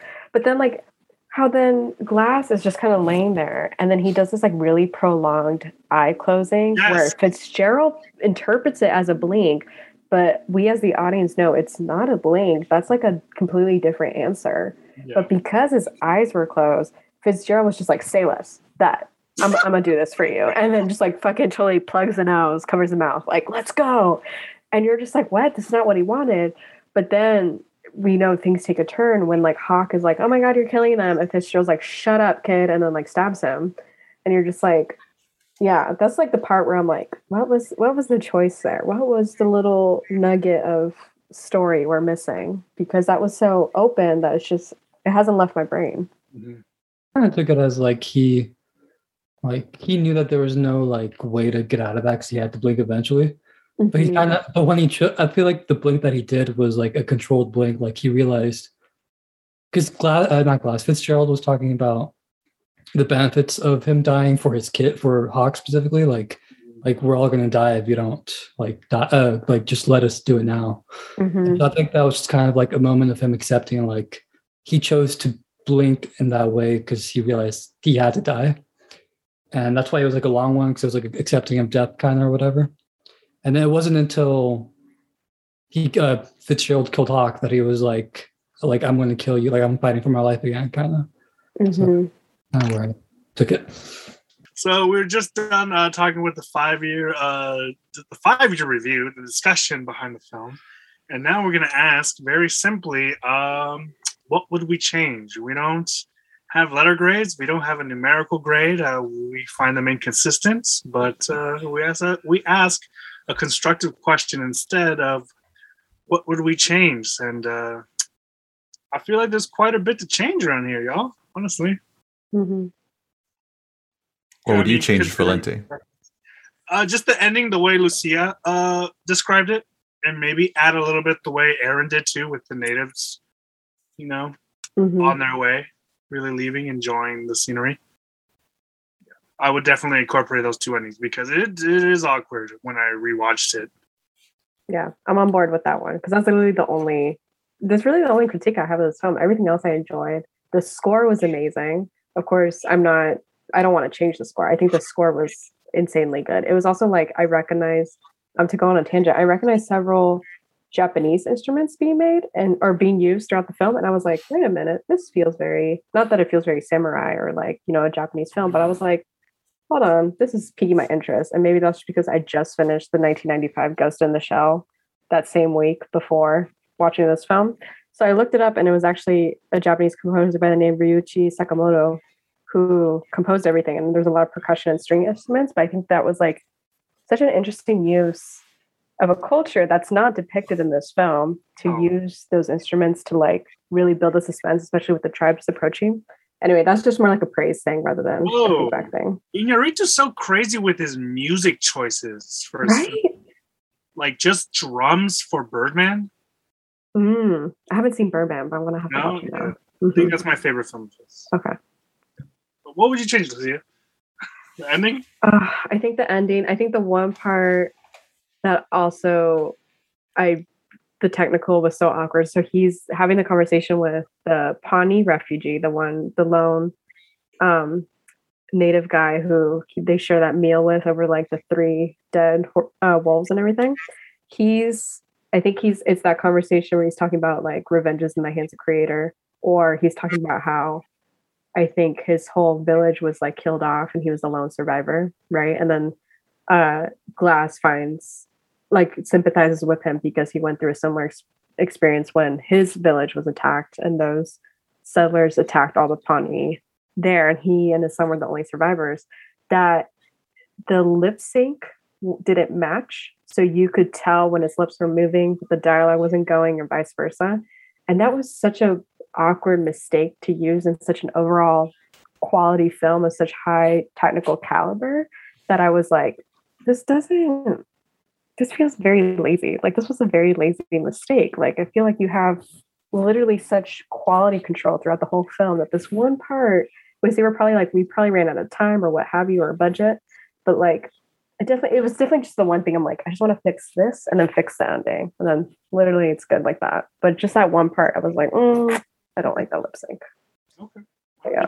Technical ending. Very technical. Matt. Would you like to contribute? Shady I love you. I love you. My God. You know what? Leaving the Oh my chat word. now. I was mimicking like Catholic school teachers of old that are like, "You're real quiet today." That's kind of the vibe. I'm sorry. This is kind of the vibe for today's episode. The Catholic school vibes. You bitch. Well, what I would change, Professor Ventura, I think I don't know, would I have Leo in this role? Oh, oh my Wait, gosh. okay, what would be your dream cast for this role then? Oh, I don't know, but for some reason I would love Keanu Reeves. Yes, Whoa. I could see him. I can see that. Yeah. Holy Thank shit. you. That's like really easy to like swap around. Thank you. And then I would be okay with Keanu getting the Oscar for this. Like Leo getting the Oscar for this? No. But having Keanu in this movie, in this role, I would give him the Oscar. I would be like, yes, Keanu Reeves, absolutely. Did you know that Christian Bale was slated to play Hugh Glass? Oh, was But it? he couldn't do it. I was watching this on Amazon, so it was giving me all that X-ray trivia thing. Yeah. Apparently he was slated, but he had scheduling conflicts and then didn't end up doing it. But it makes me think if Christian Bale was in this, I feel like it'd be too Fur Trapper Batman survivalist, because we already get a sense of his survivalism in the earlier Batman trilogy movies. Mhm. So I think Leo DiCaprio was a better choice in terms of reality. But I do have to agree, Keanu Reeves would be a very interesting thing to see. Thank you. I would rewatch it. Yeah. Totally pulled me into his side now. Thank you. That's interesting. Not much, so it helps a lot. Yeah, honestly. Yeah. Honestly, it does feel like a perfect role for Keanu Reeves. Yeah, I mean, well, we talked about the ending. I do like how Lucia described the way that she would have ended it with like a zoom out and like a landscape of Leo by himself. I probably would do something similar to that. But aside from that, I couldn't think of too many things to change. I do have like a wish list of things that I would like to see. The actor who played Hawk, I feel like I would like to see him in something else. I'm not too familiar with him. He probably is in other work, but just want to see more of my fellow POCs in some great roles, and I think he would shine in a lot of films. I think he has like the type of leading feel to him. Like if he found like the right movie, I think he would be a great leading character. But I mean, he probably is. Like I said, I don't know too much about his other work, but it's unfortunate that he was in this film for not so long and with just a few lines. I guess it's not really a thing I would change about the movie, but just something I would wish to see. Totally. Aaron. So look at my notes. I think just the way the perspective shots of Glass in terms of like flashbacks or him like seeing his kids that aren't really there. I mean, his wife that isn't really there. I don't like it. All just kind of reminded me too much of Gladiator, honestly. Just in terms of like this guy on a journey and he's about to die, and like I don't know, like it just. I just kind of wish they tried something a little bit more, just different. I guess just try to play with it a bit more than just kind of go for the safer thing. Something more original, you mean? A little more Keanu. A little more Keanu. So you think if they like got rid of those artsy moments, do you think if it was just like a completely like a flashback maybe between Hawk or like? No, I like the artsy moments. I think I just wish they expanded on it more. I guess because it was like literally like 5 to 10 second shots, and then they would just kind of like come back to it after another 30 minutes. So I think like if they kind of had it more be like a, I don't know, just kind of, because I didn't feel it. I just saw it. Like I honestly don't feel like any real emotion emulated for me from the shots personally. So I just kind of wish they kind of went for something more expanded, I guess, or just kind of a little bit more developed. Let's see. Another thing, just what I mentioned earlier about like it would have been cool if they had some really familiar faces, not like A-list actors, but like B to C list that just kind of died at the beginning, just kind of have some level. But I mean, the suspense wasn't really that important in the end either way, so I don't really care too much. But let's see. I'm just going through my notes. Sorry. I really wish the Native America, is this America? This takes place in America, right? Yeah. The Native American that like helped Glass and like fed him, like the bison or whatever. I just wished he had I wish they didn't kill him off. I really liked his character a lot, and it just kind of felt cheap. Not cheap, but like the reason they killed him off to me wasn't that important of a reason. So I just kind of wish they kept him. Yeah, it was almost like he was just unfortunately in the wrong place in the wrong time once the French were like approaching wherever they wanted to camp, and then he was hung up on the tree. It was also just like, I don't know, it definitely feels like a, not cheap, but like almost like a cop out. Like you really liked this character. It felt like there was a humanity to him and this mutual understanding of like we're both trying to survive and we both are like going on our separate missions, but like we'll try to make it through this tundra. And then Hugh just wakes up and just by the grace of God of him being a white man gets, not killed by the French. Because who knows if like the French actually stumbled on their camp, right? And like found Glass, but like Glass, just like Laser, not to bring this circling back to like white privilege, right? But like, it just definitely feels like a cop out where like, our poor native character's just like hanging on a tree with like, I forgot what the sign says in French. It's like one isn't here, one is a savage, I think, something like that. Yeah. But yeah, also the Frenchman in this film, I'm like, you're very chaotically neutral, leaning more towards evil. But like, I don't know, they're a very interesting plot device to use in this film for sure. There's definitely a bias there in terms of nationality and that kind of stuff. But yeah, like I was just gonna like, because it felt like the purpose of his death was pretty much saying like, oh, white people like are being unfair to Native Americans, and it's like no fucking shit. Like that's the whole movie. Like why kill off a good character for that reason? Like that's obviously the message that they've been telling either way. Like yeah. Let's see. There was a shot. Speaking of the director that that Alonso was talking about, Tarkovsky. Tarkovsky, there we go. I know he's famous. So I butchered that for sure. But you when describing his shots, you mentioned like something about like just long shots and like involving like wilderness and fire and that kind of stuff. And there was actually a shot that involved like a tree being cut down and burned. Like it lasted like about 5 seconds, and I wished it would have lasted like 10 to 15. I just really thought it was a nice statement shot. Yeah, and then the last thing for me, I guess, is just kind of like the editing rhythm of this movie was just kind of all over the place. Like the actual pacing was fine, but for some reason, just the editing specifically was kind of weird for me. What do you mean, like in between like documentary style editing and editing and narrative editing, or what kind of styles of editing? I made these notes a while ago, but I'm guessing. I think just like literally like when they chose to cut into the next one and like their L shots, and like it just kind of like it wasn't wrong, but it kind of was a little too unpredictable for me, I guess. Right. Mm-hmm. But it didn't ruin the pacing at all. It was just kind of like. Yeah. Alonso, you top us off. I didn't really think about till Matt said it. I agree. I would recast, but for me personally, I wouldn't recast it with any famous people. Period. I would just hire unknown actors to play the lead role, basically. Almost something similar to like Son of Saul, where it feels more grounded and real. It's not like, and that you even mentioned, like, I'm pretty sure, he didn't get his face dirty because, it's in contract or whatever. So I'm pretty sure if you hired a known actor, he would have been willing to do it, or, they wouldn't have been as, like, sensitive about it, whatever you want to call it.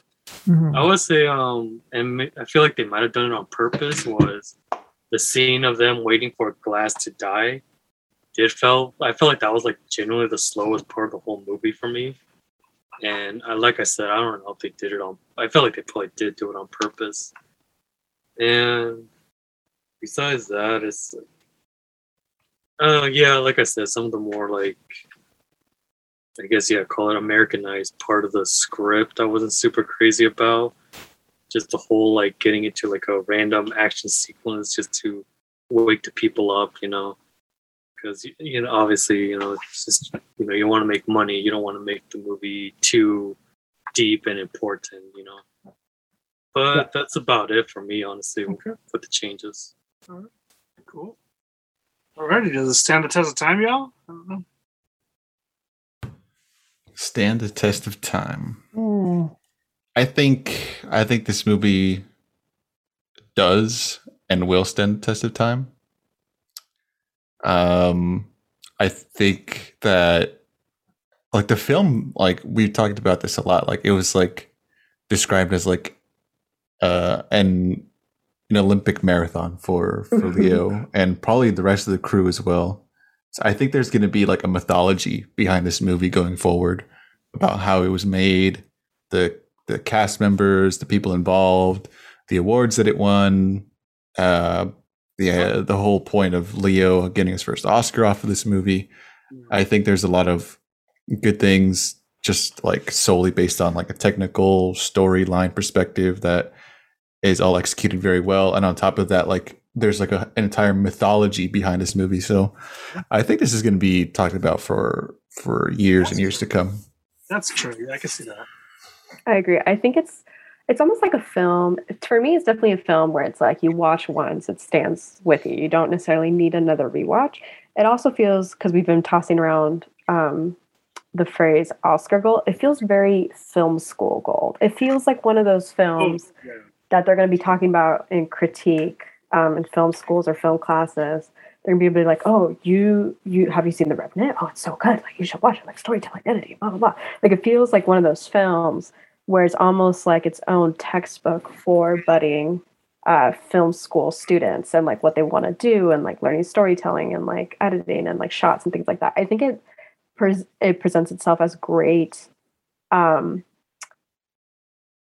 I don't want to say exhibitionism, but almost like an exhibition of like all the tools with filmmaking that you can achieve to create a great story. And like Alex is saying, like it'll create its own mythos and like renown as like it ages and like more people talk about it, especially using as a point of reference for learning more about film, especially if you're interested in like getting to film your own stuff and like learning your own storytelling. I feel like it would be that. But then again, there's some films that are even tossed around in film school that are like, they're great, but they're not necessarily like the most technically insane like this film, but they present like good counterpoints. And how is that related to The Revenant? I just feel like to like someone who's not into film as like a career, it'd be like a cool art film to see, being like, oh, art film, like let's try this one out. Like I heard there's nature and there's a bear. But like for someone who like, is, more in line with us and like how we are, and also our listeners who are like really, really super passionate about film, they feel like this is going to be the film that's on that perpetual list of like 50 films you need to see during art school or film college or what have you. Yeah. It definitely feels like that. Yeah, I think that was really insightful. Yeah. Sorry, Matt, you were going to say something? No, go. No, I was just going to round up what they were saying. No, I was just going to do the same thing. I was just going to say, yeah, the film has kind of already cemented its place in pop culture history. It's solely based on the fact that it's the one that got Leo his Oscar. Mm-hmm. And I feel like Leo is such a staple of cinema, specifically American cinema, in our culture, just through now memes and, his back catalog of movies, that this is one that like people will still be talking about. Like, oh yeah, this is what he got his Oscar for. Spoiler alert. I think he should have gotten the Oscar for The Aviator in, 2004, sorry, not 2014. Oh, I haven't seen that one. Where he plays billionaire tycoon Howard Hughes, and he's a complete neurotic mess and it's amazing.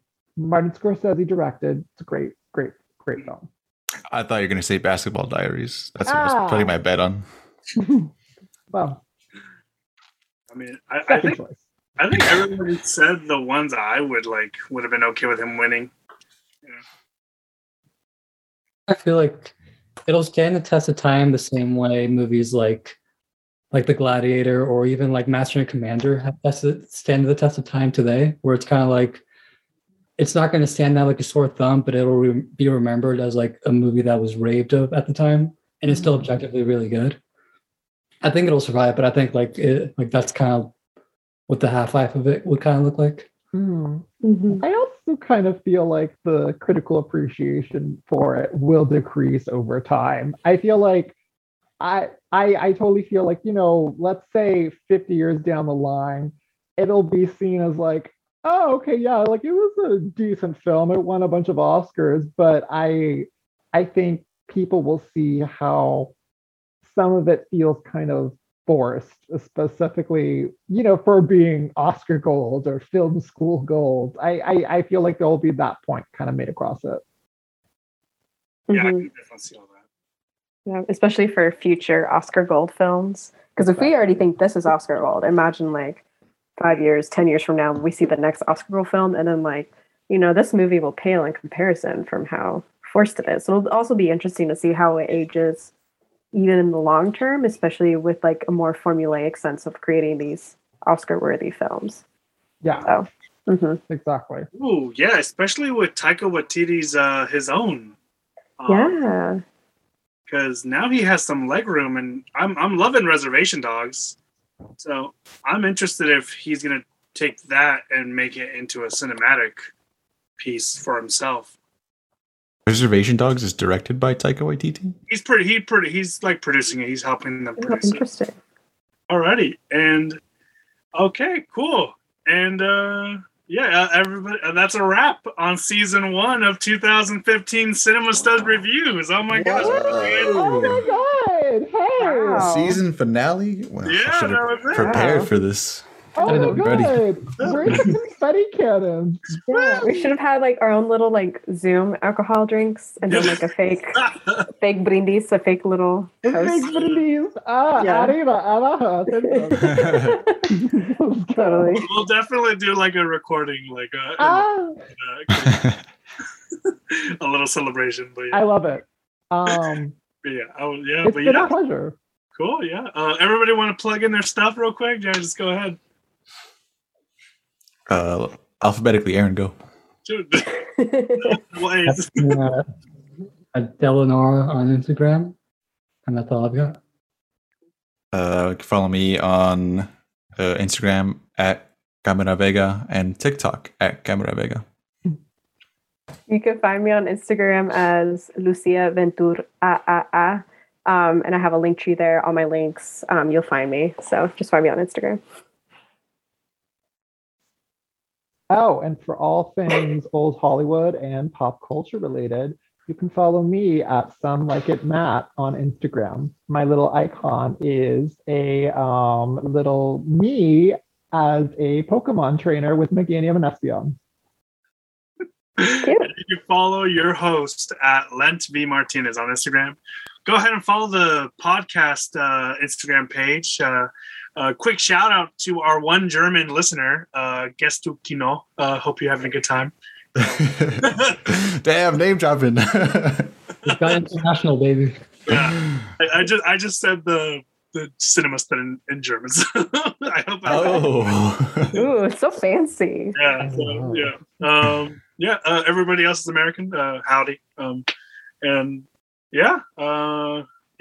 Give the production company a follow at Artinas Productions, and we're excited to tackle 2016 and try to catch up to our actual timeline. Yes, and if you are listening to this on Spotify, don't forget to follow us on Spotify as well. So don't click away before clicking that follow button. Yeah. Get them new updates, baby. That's a friend of the podcast, Tom Hardy. Yes, Yeah. friend of the podcast. In front of the podcast, Lady Gaga, don't forget to go see House of Gucci on Thanksgiving Day. November 25th. November 25th. Yes, this is right. Okay. 2021. Alrighty. All right. Bye, listeners. Peace, y'all. Season 2.